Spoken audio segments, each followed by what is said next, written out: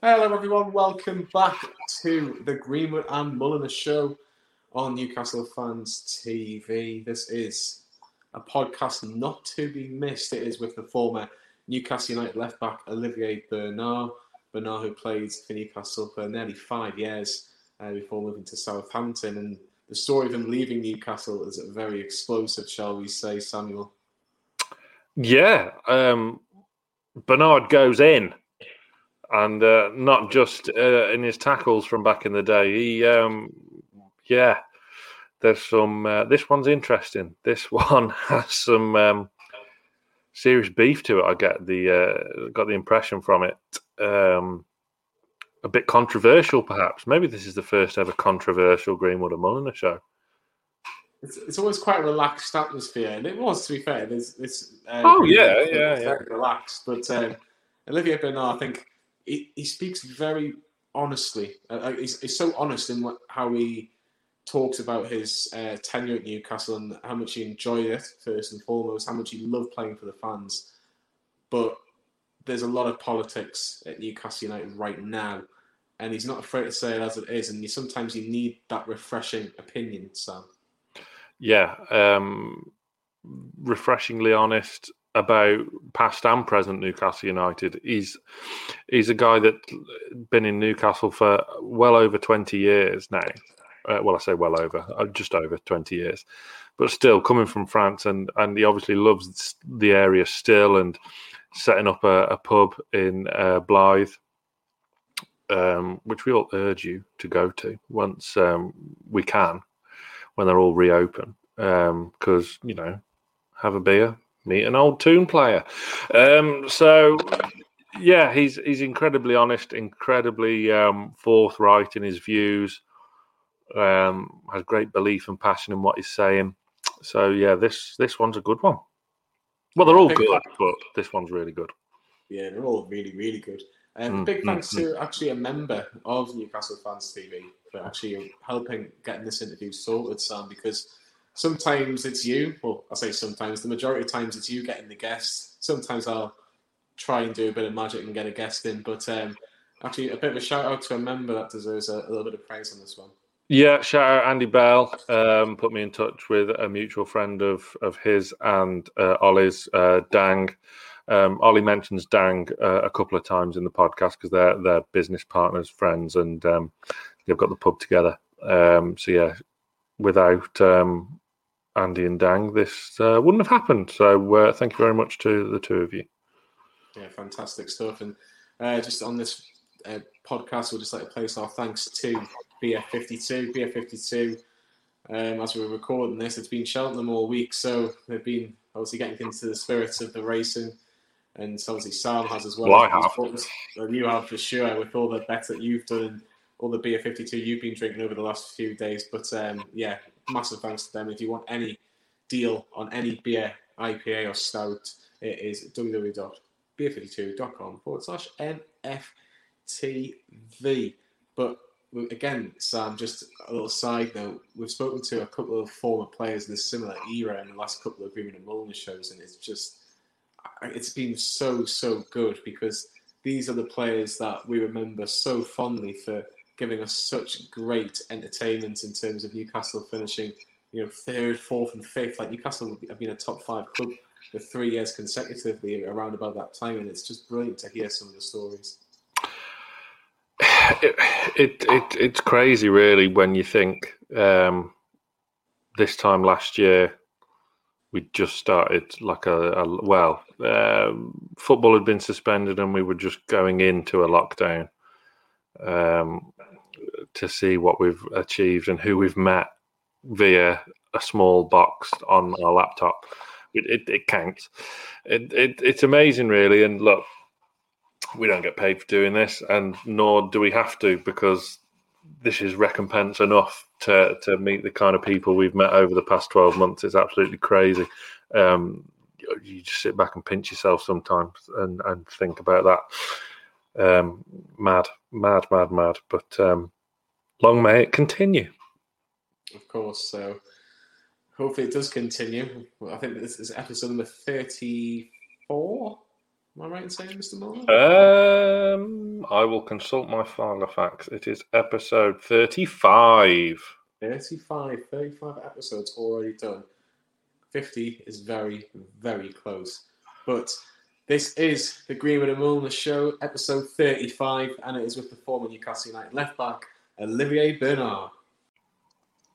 Hello everyone, welcome back to the Greenwood and Mulliner Show here on Newcastle Fans TV. Today we are joined by a man who made more than 100 appearances for Newcastle United with the late, great Sir Bobby Robson as manager. Is of course Newcastle United's left back for many years, Olivier Bernard. Ollie, welcome to the Greenwood and Mulliner Show tonight. Thank you very much for having me. Thank you. No problem at all, Sam. We spoke to Nobby Solana not too long ago, and it's the same sort of era. So I always have a permanent smile on my face talking about that era. I'm sure you do as well. This is it. We've gone from... Go on, Ollie. I'm quite happy you can get hold of Nobby Solano because I'm struggling to get a text back at times. So, well done, guys. See, we've gone from the right-hand side of midfield now to the left flank. And Ollie, what a time it was. But am I right in saying, had you not found football, your life could have turned out very, very different? Yes, very much so. Very much so. I was brought up in southeast Paris. Struggled a bit, to be honest. I'd say a modest family. I was brought up in, and then I get involved with the wrong people at very early age, and luckily football was the turning point because everybody started telling me that I had a bit of a potential, and I should really pursue and work harder on the pitch. Things I've done, and looking back, I think I've made the right choice. Certainly right. Ollie, how did the move to Newcastle come about? Why Newcastle? It's a bit of a long story, to be honest, because at first I was playing centre forward in France, playing under 18 actually at the time for France, playing centre forward. But the French club offered me a not good enough contract. So in France, the rule is if you refuse a contract, you've got to leave the country, which I did. So I left in the summer 2000. I had a first week trial at Newcastle, and the second week it was in West Ham. So the first week at Newcastle went really well, and it was Sir Bobby Robson who really saw something in me and asked me to stay, and then I've never looked back from that. The only thing I can remember is Bobby Robson telling me that because he said, "Oh, what position can you play?" And I said, "Oh, I can play anywhere, but I want the number 9 shirt." He had a bit of a smile and telling me, "I don't think it's going to happen anytime soon, but you can try." And then that's how I started, playing left winger, because obviously I couldn't have that number 9. So it was quite happy and easy to say that I was going to be a second striker / winger. So, coming over from France, what did you already know about Newcastle? I'm guessing not much about Alan Shearer and his number 9 shirt. No, to be honest, it was more Arsenal. Arsenal was the pinnacle when it comes to European football, because they had the likes of Bergkamp and Thierry Henry and the French contagion. So in France we were following more Arsenal and Man U than Newcastle, to be honest. So I didn't know much about Newcastle and Alan Shearer, to be honest. It's only when I landed and I had my first session, I seen the difference in quality, and I see the difference here. I'm just glad you turned down West Ham for Newcastle, because I know a few West Ham friends of mine, so I'm very happy that you turned them down for Newcastle. But after that first season where you were on loan at Darlington for a spell, and then you found yourself in the first team. You talk about the standard being quite high. When did you feel settled in Premier League football, Ollie? It took me a little while, to be honest. I went down to Darlington after the first game. I think I tore my ankle. So I was back. They used to call me Softy at Newcastle when I first signed. Believe me or not, so it was quite awkward for me because it took me a good 8 months really to take the pace and the tempo of the game to really feel comfortable. I did a lot of extra training to pick up the pace. And it's only after a year that really I started playing. So it took me a good season to 6 months at Darlington. I came back for pre-season and I was a new man. So it was quite good. It was quite good. That summer I really felt like I was doing well. So when you came back from Darlington and kind of got your foot in the door around the first team squad, when did Sir Bobby tell you that, look, you're going to be playing left back and you're part of my starting 11? So as I started, I was second striker / winger. I came on in a Total Cup. Yeah. And then I played as a winger almost most of the season. And then the following season, we brought Laurent in. So again, the gaffer with a bigger smile on his face, he brought me in the office and said, Ollie, we're signing a decent winger now. I've seen you play. You're the one to be. But right now, it's going to be difficult for you. Do you mind trying at left back? It'll be a different role, but you'll still make runs and stuff. I said, as long as I play, I'll be happy. Not a problem, Gaffer. And we started from there really. So I learning on the spot. It took me a couple of months, but it was easy because we always played on the front foot. So it made it a lot easier, and I was one of those fullback that was quite high, to be honest. Not only because Lauren didn't want to defend, but because I wanted to attack as well. So for those two reasons, I was better off getting closer to Lauren, to be honest. I was going to say that relationship with Laurent Robert, I think every Newcastle fan of a certain age can remember that left-hand side and bombing down that left-hand side, making a lot of teams worry with a lot of threat from yourself, making those overlapping runs, getting the crosses in. But I think Laurent Robert owes you a massive apology for smacking the ball off your face at Leicester. That is absolute. That was I think everybody felt so sorry for you that today, Ollie. I was wondering at what point you were going to bring that up. Were you still good mates after that, Ollie? It's one of those success stories. Every time anywhere I go, I always get the reminder, which it happens. It's an accident. To be honest, I can't even remember it. So I'm not surprised. I don't think many people would. The street that ball was traveling. I've seen the video, but I can't remember it. So it's all good.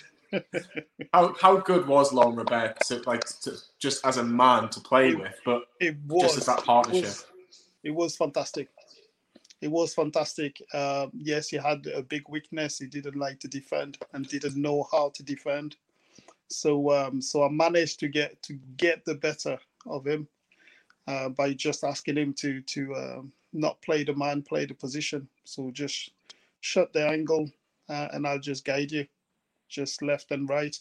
And he did it perfectly. He helped me enough and in one sense I had to cheat as well. So a lot of the time, when I first started playing that position, Gary Speed was covering for me quite a lot. So, and because I was very, very high, to not say a second winger, Gary Speed had to do a lot of the covering for the team, and the balance was fantastic. 2002 to 2004 probably 2-3 seasons where we could beat anyone on the day. Yeah, it evolved into such a fantastic team, a fantastic squad of players over that time. Obviously, that 02-03 season in the Champions League.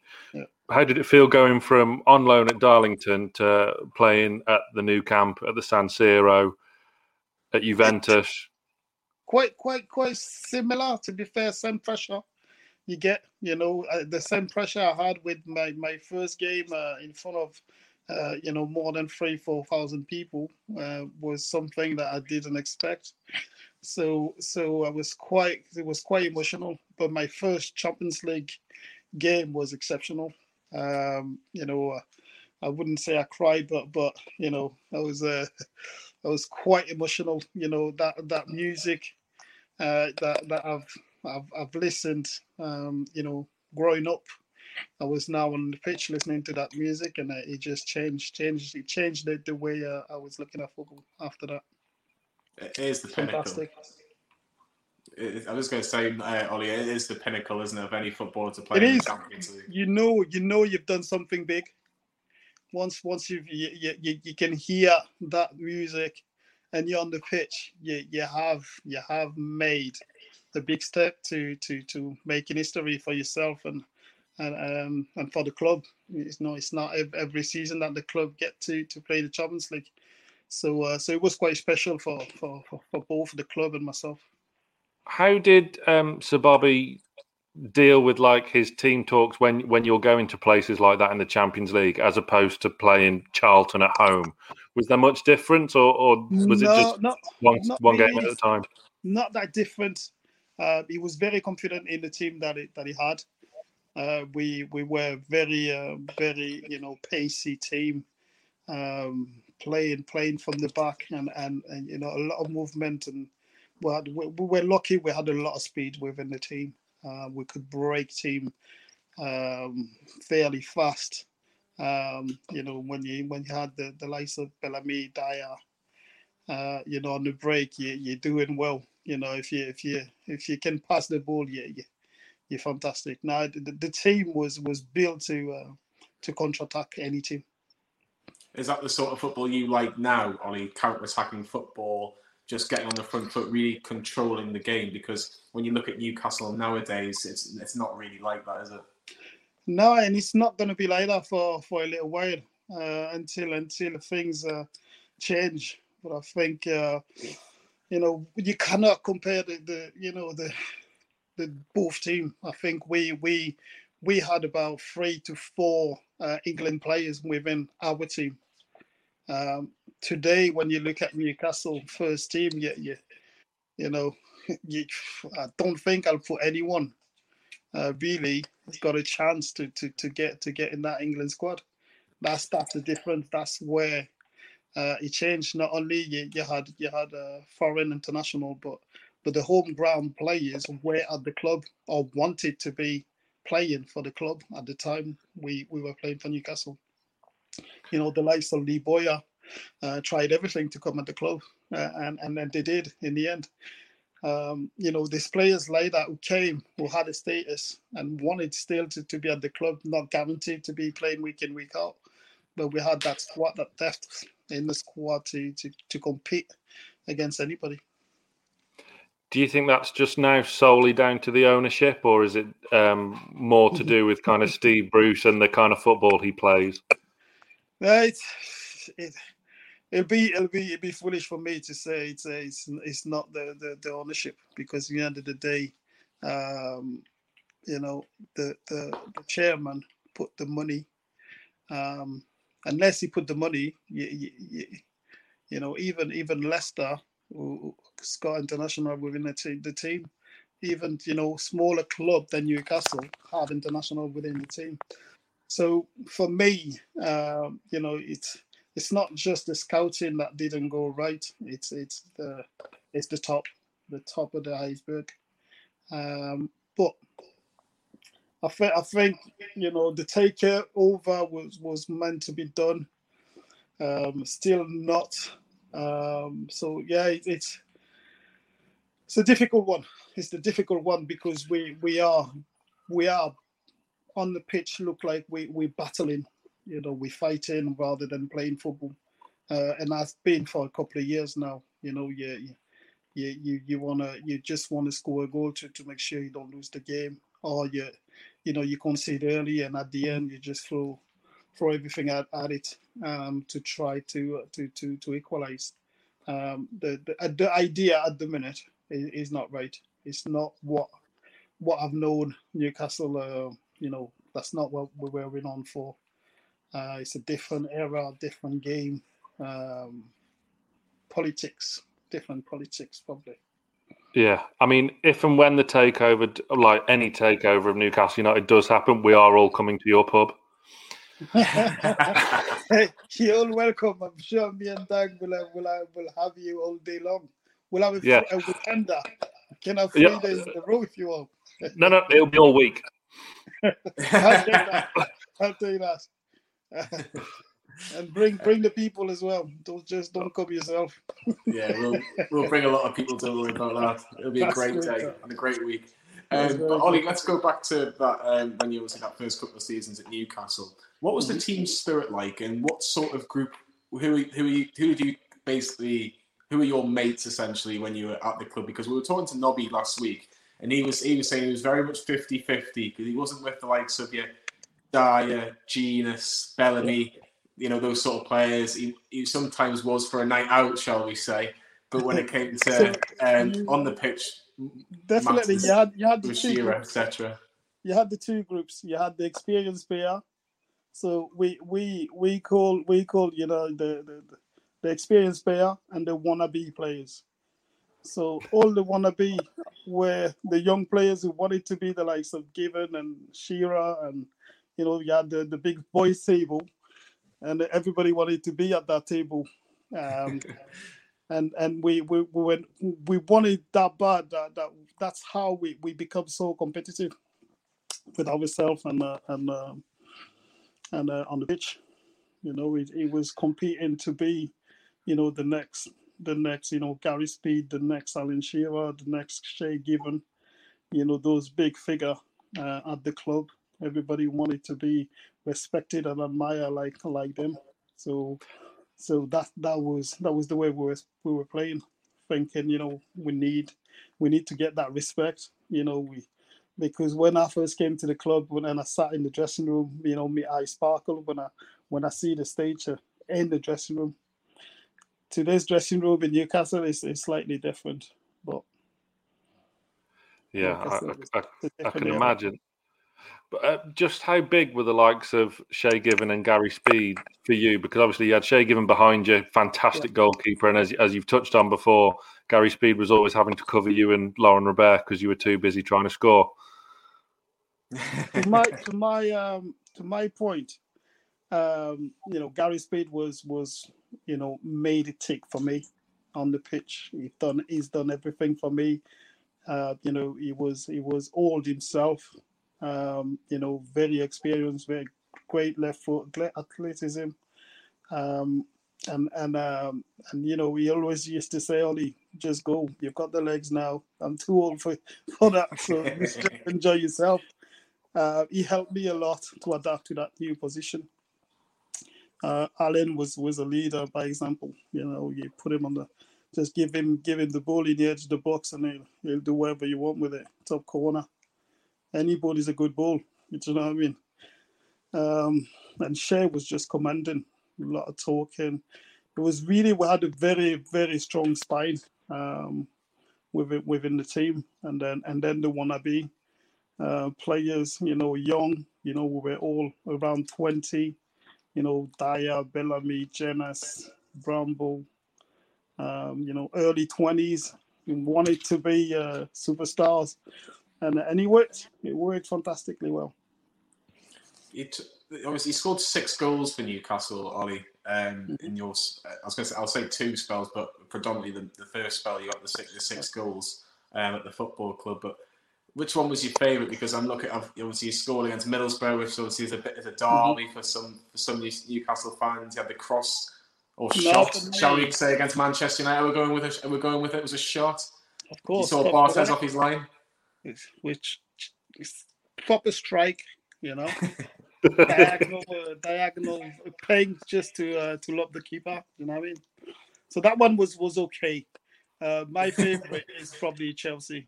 Yeah, just a bit for a fullback it's not bad technically. The Arsenal as well. It's quite a nice one. You know, I was very lucky and fortunate to score against big team. So now I'm happy. I'm happy with what I've done from a fullback position. It's not a bad number.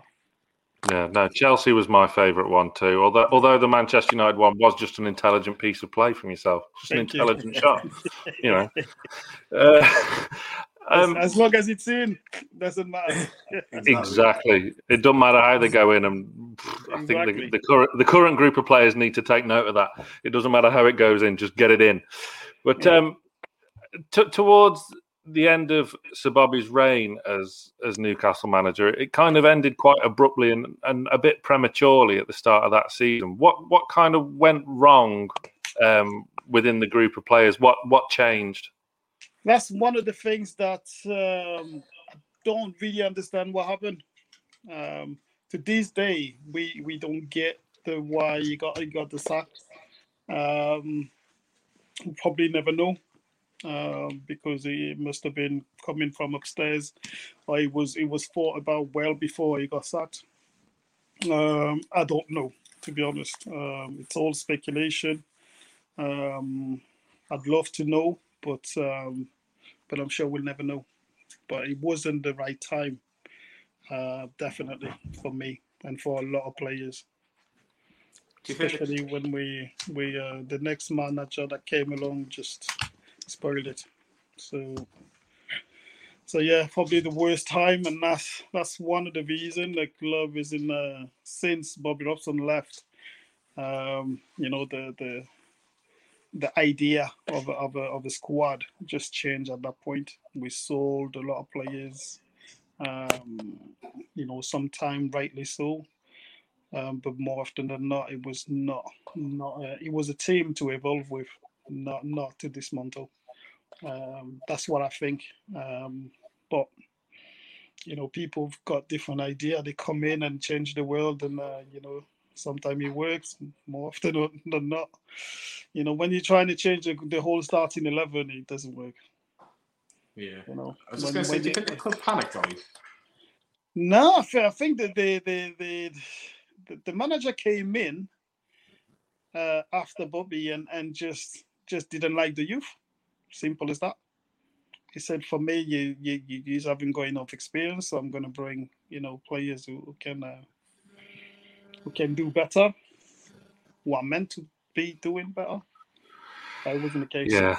Big flop. No, it wasn't the case, and it was a pretty horrendous transitional period, kind of after his, like, the remainder of that season, which was still obviously Bobby's team in a way. How did the atmosphere shift? Because I'm imagining obviously completely different characters, Bobby Robson and Graham Souness. I can't imagine it being as happy a place as it was when Bobby was there. No, it all changed when he arrived at the club. It was a different vibe, and you know, first time around, I was at Newcastle. It was whole happy days, you know, happy in the offices, happy on the pitch, happy. You know, even when we were going for a drink, everybody was smiling. Second time round, when I came back, I felt horrible. Because it was a different vibe at the club. You know, you could feel relegation battle. Really? Even though we were nowhere near to have a bad team, but the mood changed. The dressing room was not the same. It was just different. You know, when we on the Bobby Robson, we knew we were going to win. We just didn't know how, but we knew we were going to win. When I came back second time round, it was let's not lose the game today. You know, different approach. And it's still to this day, let's not lose. You can see the players on the pitch just want to make sure they're not losing game. They're not thinking about winning. Or, if they win, everybody's happy. Don't get me wrong, but they're quite happy with the draw 48 games this season.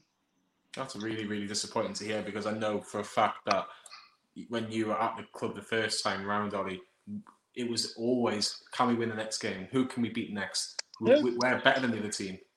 It was, and that was the thing. That was the good thing, and we were very tight as players. We used to go to the restaurant together. We used to go out together. We spend most of the time together. And that's where it works. It works really well. All the team was probably between the 5 or 6 older players. The rest were pretty much on the same age, and it did quite well. So, obviously, you mentioned first and second time round when you're at the club and comparing the two. When you left first time round, whose decision was it? Was that your decision, or was it the manager's? No, Souness. So he did mention the team and the fact that we were too young, and I was in negotiation to sign my new contract, and he said I don't think you're good enough at that position. I've got better than you, so if you want to stay, you stay, but you'll not be a regular.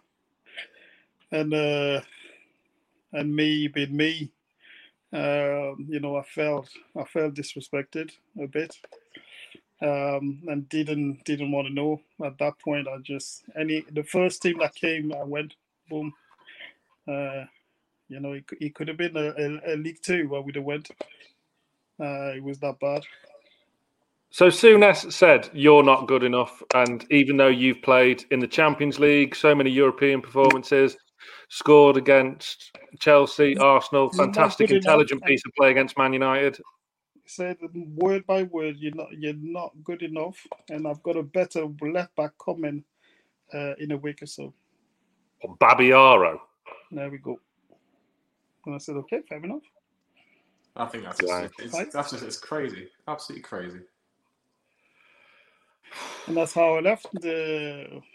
Without saying goodbye, it was just I was just offended.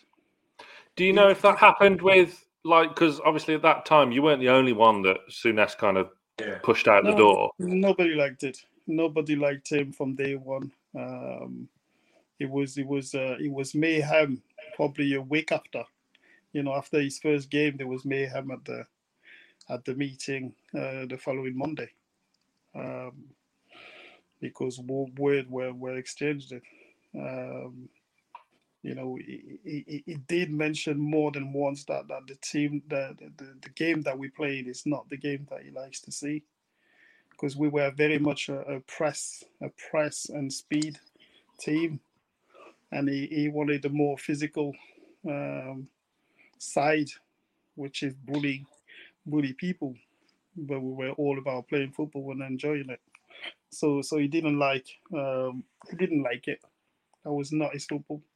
So that's why within 6 to 8 months, everybody shifted out. It was quite quick, to be honest. That's how bad it was. Within 6 months, you had a 3/4 of the team that was gone. Mental. Do you know when you look back at that spell now, Ollie? Do you almost feel, should I have just gone out on loan, because it will just end up the manager will end up going anyway, and I can kind of get back into That's one of the mistakes I've made. Me being me, I left because I felt disrespected. I should have just gone, or be patient, because he didn't last that long. But I just didn't want to stay at the club. Like, it was bad. I regret it, and I still to this day regret it.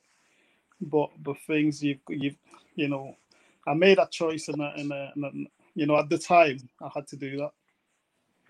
Yeah. What brought you back then, second time round? Because I never wanted to leave. Simple as that. How did it come about? I got a phone call from Mr. Shepherd. It was we didn't even talk money. It was a yes, I'm coming. He said, "Would you be interested in coming back?" I went, "Of course, I'm out." Boom. Took me 2 hours. But in Glasgow, Newcastle, I was back. And then that's it. It was as easy as that. Just a phone call. Wow. I was actually I was heading to Leeds with John Carver. Oh, right. Really? Yeah. I'd asked me to come and help him. I said no problem, because we're quite close. Had a very good relationship.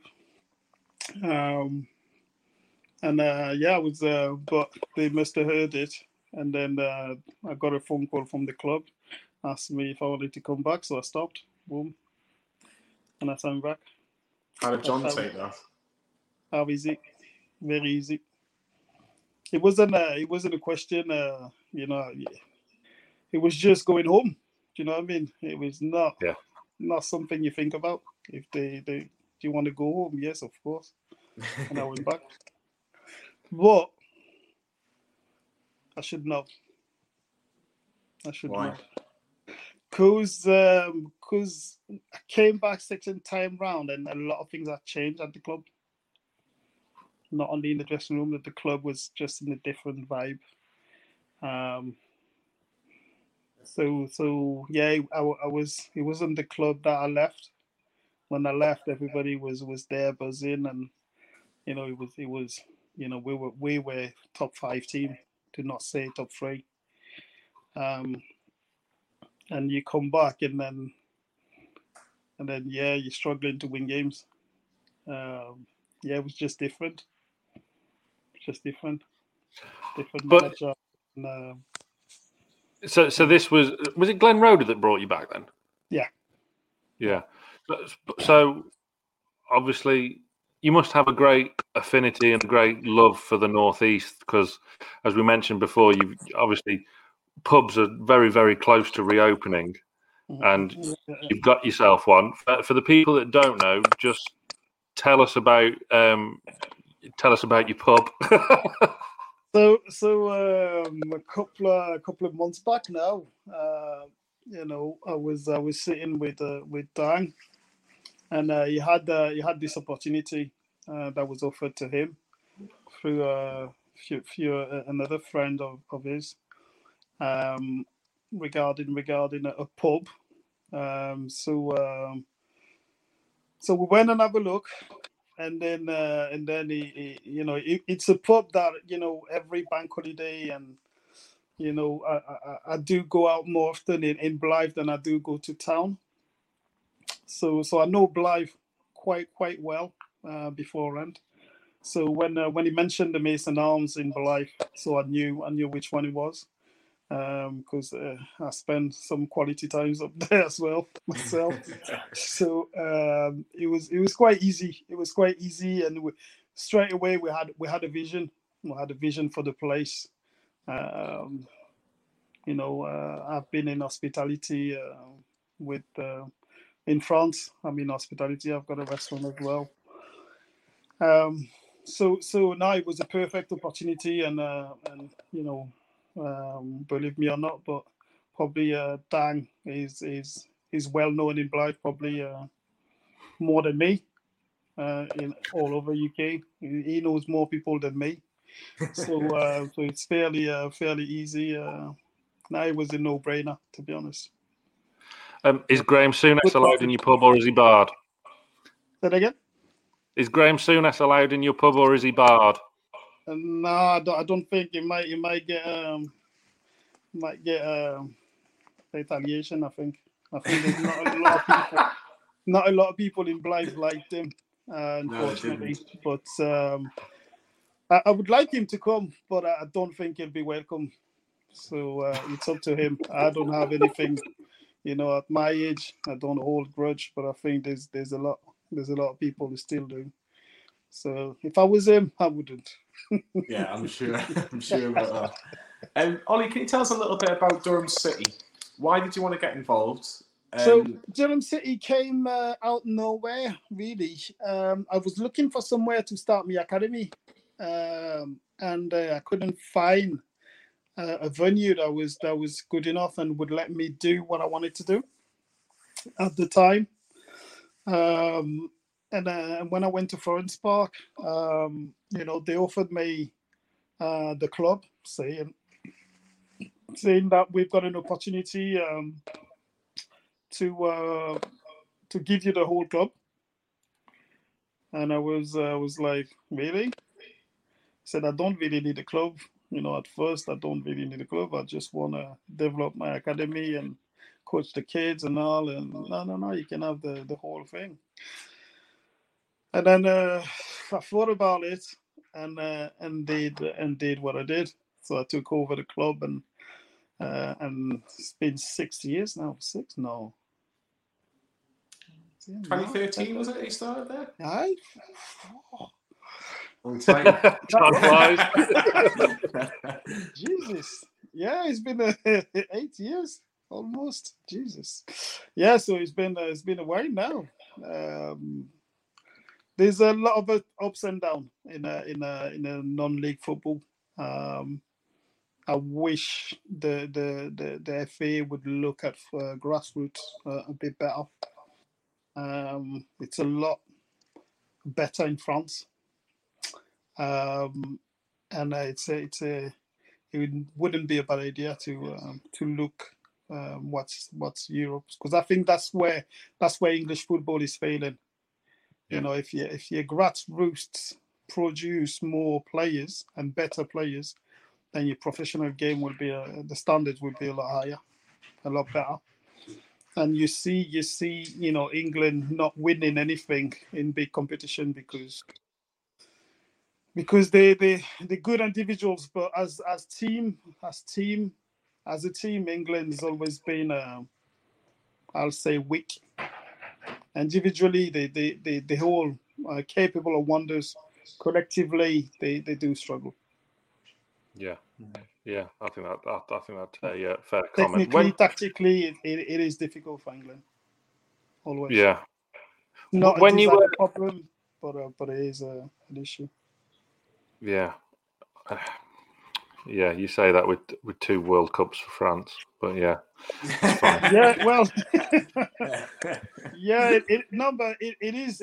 We can produce, there's loads of French players now in the English league, and they're not the better one. You've got a few, but you've got them all over any league, Italian, Spanish, and they all decent. When you think of Martial, he can't get into the French squad. You've got loads. Dembele in Barcelona can't get into the French squad or the French 11. There's loads of players, in France, and they keep on coming because grassroots is a lot better. I remember going to Bristol on the tournament. We won the tournament with my local club when I was 9 or 11, the first 11-a-side tournament. And we won it with the local club. And there was a lot of academy club there. But it's just different ways of training, different ways of bringing up players. What do you think of Newcastle's latest French superstar, then, Alan Saint-Maximin? Where do you think he could end up in his career? Is he close to a call-up? Yeah? Not quite. He's not regular enough. I think he's, he give you 3, 4, 5 games, and then he tends to get a nick. But he's fantastic. On the day, he's one of them you can't touch.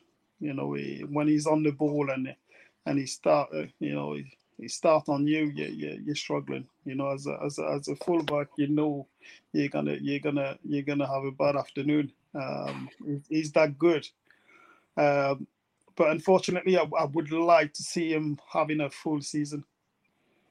no injury, and push on, because he can prove that he's a international level. But to be international, you've got to day to day, you've got to show it, and it's not quite. That's why it's good enough to get in the French side, but like Marshall, you're not indispensable yet, even though he is for Newcastle, I would say, because without him, we are struggling. but he's not playing enough games for me. How would you have dealt with him defensively? If it was, say, a one-on-one between you and Alan St. Maximum, how would you try and get the better of him? I think it's very, very difficult. You, as a fullback, I would probably have to forget that I'm part of the back four and have a more individual one-on-one situation to cut him from turning or taking the ball. That's the best way. If you let him turn, then you've lost already half the battle. And then he's got power, he's got speed, he's got trickery as well. So he's a complete footballer, to be honest. On the ball, he still need to work on the other side of the game. But I love the play he is going forward. For sure. Yeah. For sure. Go on, Johnny.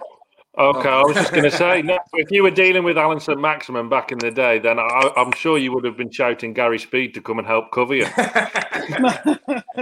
No, I think Gary would not have the legs for him, so it would have been somebody else.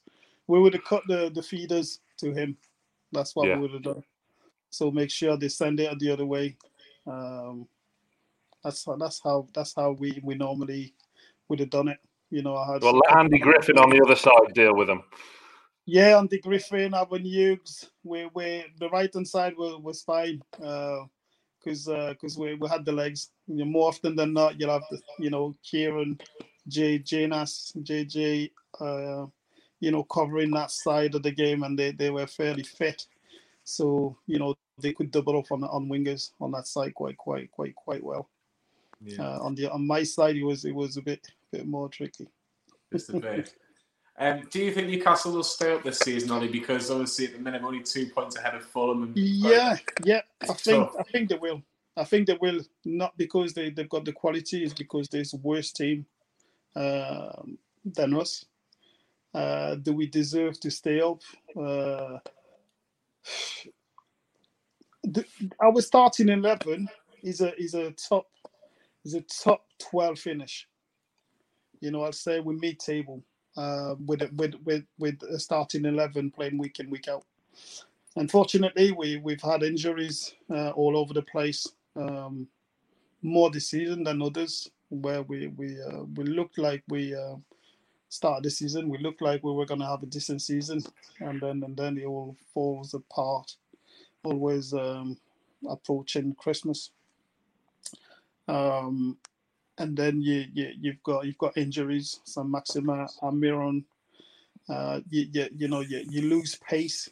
And then Wilson as well get injured, and you've got nothing left going forward. You're playing.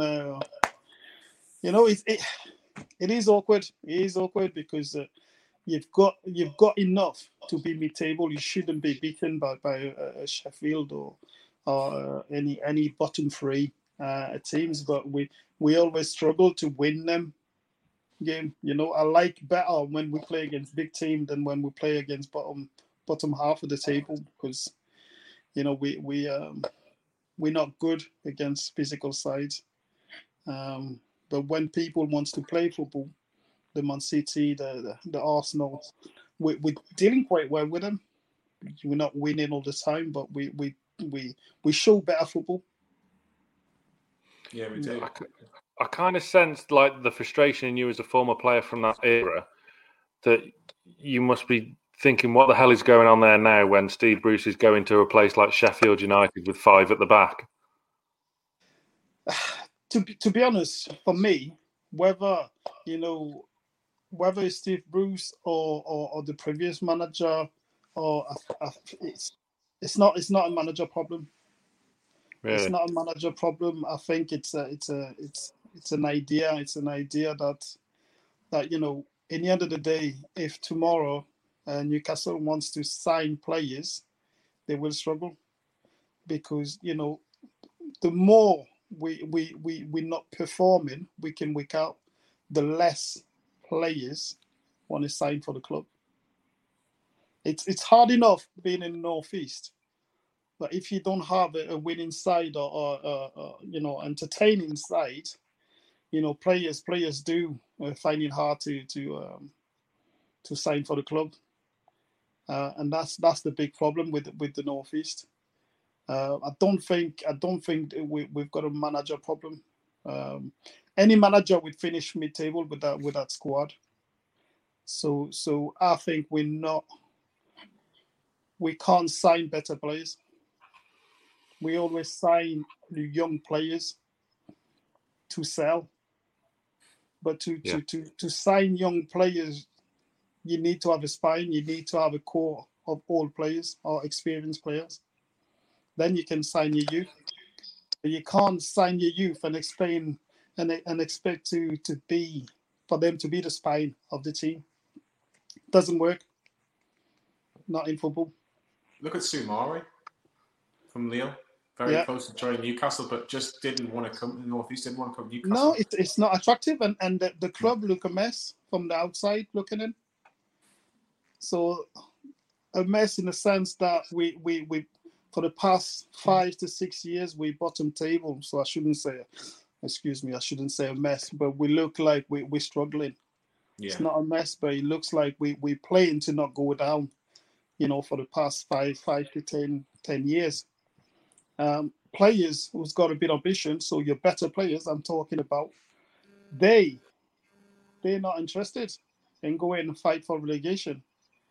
They're looking at the top 5. If I'm a French lad and I wanna come to Newcastle, I'll look at Newcastle and go, what's the potential? And at the minute, the potential of Newcastle is not going down. That's our potential. When we sign players, we don't sign players from Man City or from Man United. We sign the leftovers. Not saying that they're bad players. Don't get me wrong. I don't want to be getting caught on that. But it's you're getting the players to the team that go down more often than not. So it shows where you're at as a club. So why do you think players? Why do you think players like Alan Saint-Maximin do come to Newcastle? He seems to love the area and just signed a new 6-year contract or whatever it was. He seems to have a great time in the Northeast. I think he's enjoying it. I think you don't want to come to Newcastle when you don't know Newcastle, but once you're in and around Newcastle, it's the Northeast is probably one of the best in England. Once you know, but then he came to Newcastle to expose himself, to show his quality, because big club didn't want to gamble on him because they in France he was qualified as lazy and not ready. Very good for the future, and Newcastle took him because he was cheap and cheerful. Good player, cheap, and then why not sell him after a good season? That's why they bought him, with the intention to sell him. Yeah. He came to Newcastle because he couldn't find better. Simple as that. It's almost sad to say, Sam, isn't it? When Ollie's talking like that, yeah, it's quite sad to hear that. I mean, they might struggle to sell Joe Linton. That one was a gamble. And don't get me wrong, I know a lot of people are criticizing Joe Linton. I think he's a better player than what he shows. I think his quality, you can see glimpses at times. You can see, he's petrified in front of the goal at the minute. He's confident, shot to bits. He's not a bad player. And I'm sure once he leave Newcastle, and he end up in a team that works well, everybody's gonna go, oh, he should have done that with us, but he's got it. I know he's got it. But at Newcastle, I don't think it's gonna happen. No, I don't I'm think not so sure either. Unless we change the dynamic of the team. Without talking about how much it costs and just talking about the players, what he does is not that bad. It's just final decision. It's just sometimes it's just take it a bit too far, and he's trying too hard at times. It's not relaxed enough, and composure is shot a bit. Bless him. I feel sorry for him because you can see that he's fighting it. He's one of them. He's like Newcastle. You're fighting to play football, fighting the game. You don't want to play it, you fight it. Yeah, it's tough. It is tough for Joe, but it is. Hopefully, he can rediscover some sort of form and help Newcastle from now at the end of the season. And hopefully, we can stay in the division. But they need all their players. Yeah. They need all their players to finish the season on a high. Going forward, when you look at the last game, you don't see a lot going on, unfortunately. So you do need your front three back. Wilson, Almiron, and St. Maximin are quite vital for the our game anyway. Yeah.